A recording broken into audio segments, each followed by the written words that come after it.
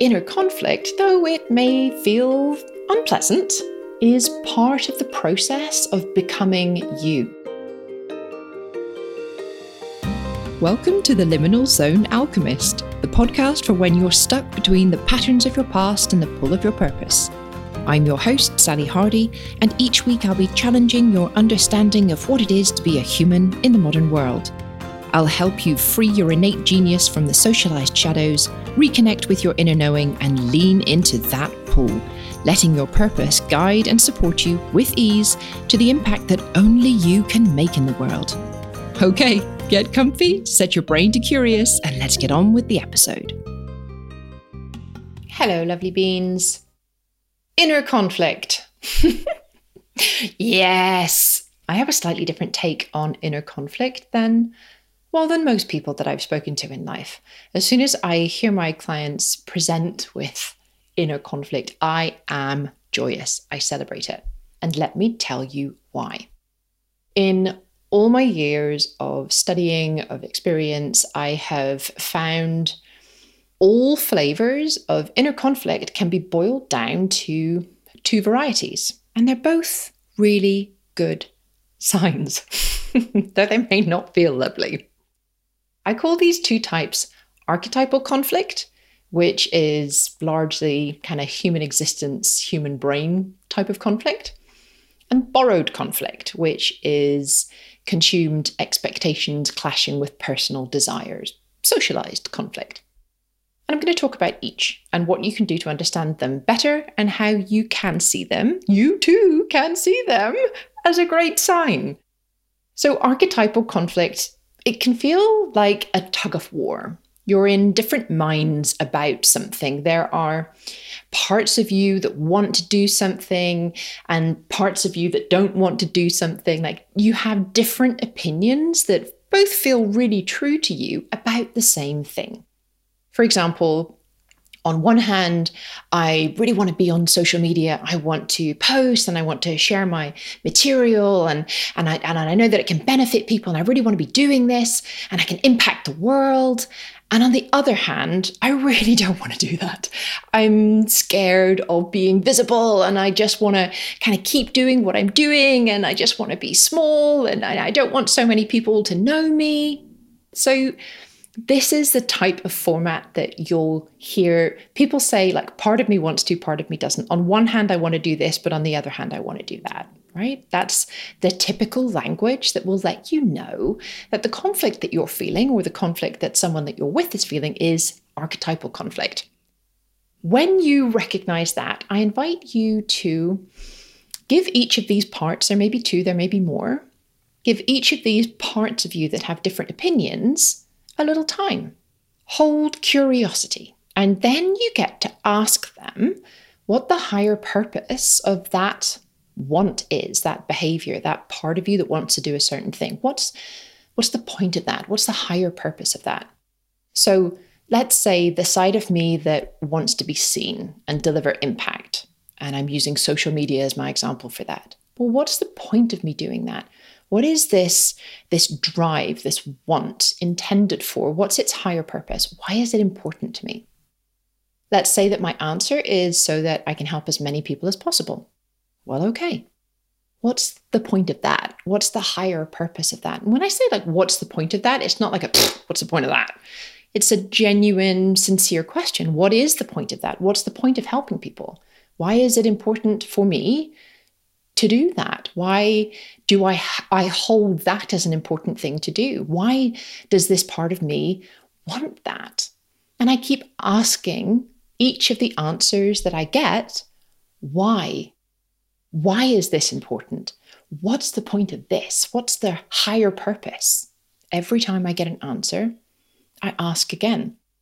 These repeating questions, what they do is they move you up from the pure thought or the behavior level into the underlying why, the underbelly, into your values, and eventually into something that you will identify with, your higher purpose.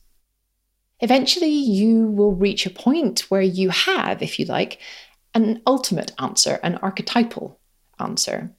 The word archetype is a Jungian word, It's been used by very many different disciplines all over the world. Plato even talks about this sort of thing. It's like an ideal form. It's a theme, it's a form, something that we seem to share across humanity, all different cultures. Often this will be self-expression, connection, transcendence, survival, evolution, personal development. It will be bespoke to you. For me, my ultimate or my archetypal answer when I'm asking what the higher purpose of this self-expression, this want to help, this being on social media, all the way up, I keep going. My archetypal answer is to be alive.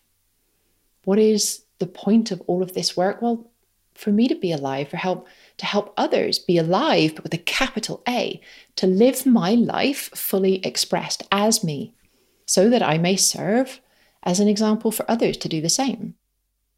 When you hit on your archetype answer and you see what this part of you, because remember, it's like this part wants this and that part wants that, or on one hand it's this and on one hand it's that.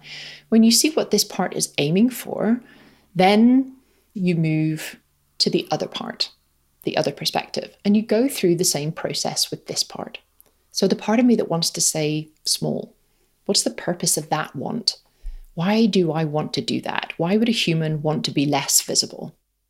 And I keep asking all the way up to the highest purpose, the archetype. So let's say I'm scared to be visible. What's the higher purpose of that? What's the point of being scared to be visible?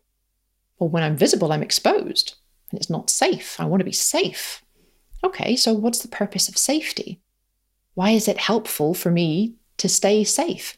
Well, ultimately, it's because I want to survive, to be alive, to live my life fully. Now, this is a very abridged version, just so that I can example it out for you, because I want you to hear this really important part.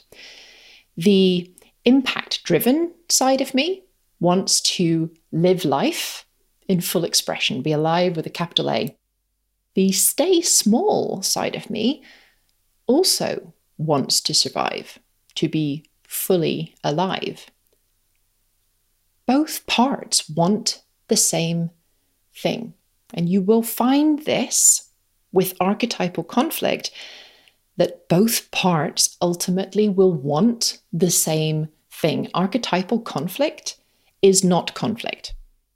When you realize that these two parts want the same thing, then you realize that they can kind of sit in a room and chat. They can talk something of the same language. Because where there was perceived conflict before, it was really just two different ways of attempting to achieve the same thing. One, in this archetypal conflict, will usually come from a more aspirational place, and the other will come from a more grounded, animal, human, in the body type of space. These two parts of you are complementary players on the team that will get you to your outcome, to your goal, to your higher purpose, caring both for your tangible physical body and your aspirations, your wishes, your desires, your more ethereal elements. So there's the yin-yang powerhouse of sustainable growth, all the way to your higher purpose. So that's the first type of inner conflict that I'm always happy to hear about. Now, listen, when I feel these things, I require somebody else to be happy about my internal conflict, okay? So there's no sainthood here.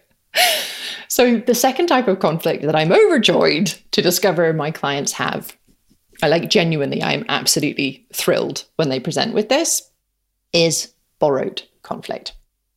If you are fortunate enough to have borrowed conflict, borrowed inner conflict, then you are hearing your own voice. And that is really good news. The reason that there is this conflict, this borrowed conflict, is that there is another voice in the mix. There's another voice in your mind. There's another voice. There's a borrowed voice that is in conflict with you. The other voice is someone else's, somebody else's. It's the voice of culture, the voice of parents, a peer group voice, all the voices on the back of the bus who want to chime in about the speed, the direction, what kind of music should be playing on the party bus of your life. Borrowed conflict is conflict that you want to have. Borrowed conflict can only exist when you have a voice, when you know you. Otherwise, there would be nothing for that other voice, that culture or whatever that other voice is, to be in conflict with. It means you're hearing you. It means that you can see the water that you're swimming in. And that means that you have a choice. One voice is yours, the other is a should. Now, you don't ever have to follow what your inner voice is offering.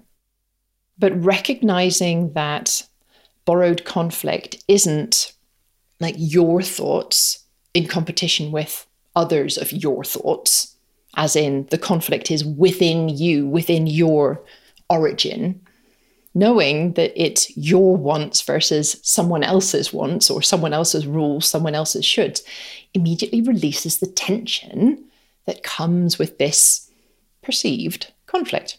Because in fact, there is no conflict. There is choice. And if you don't believe me, try it out. Listen to these two opinions when you have this type of borrowed conflict. Listen.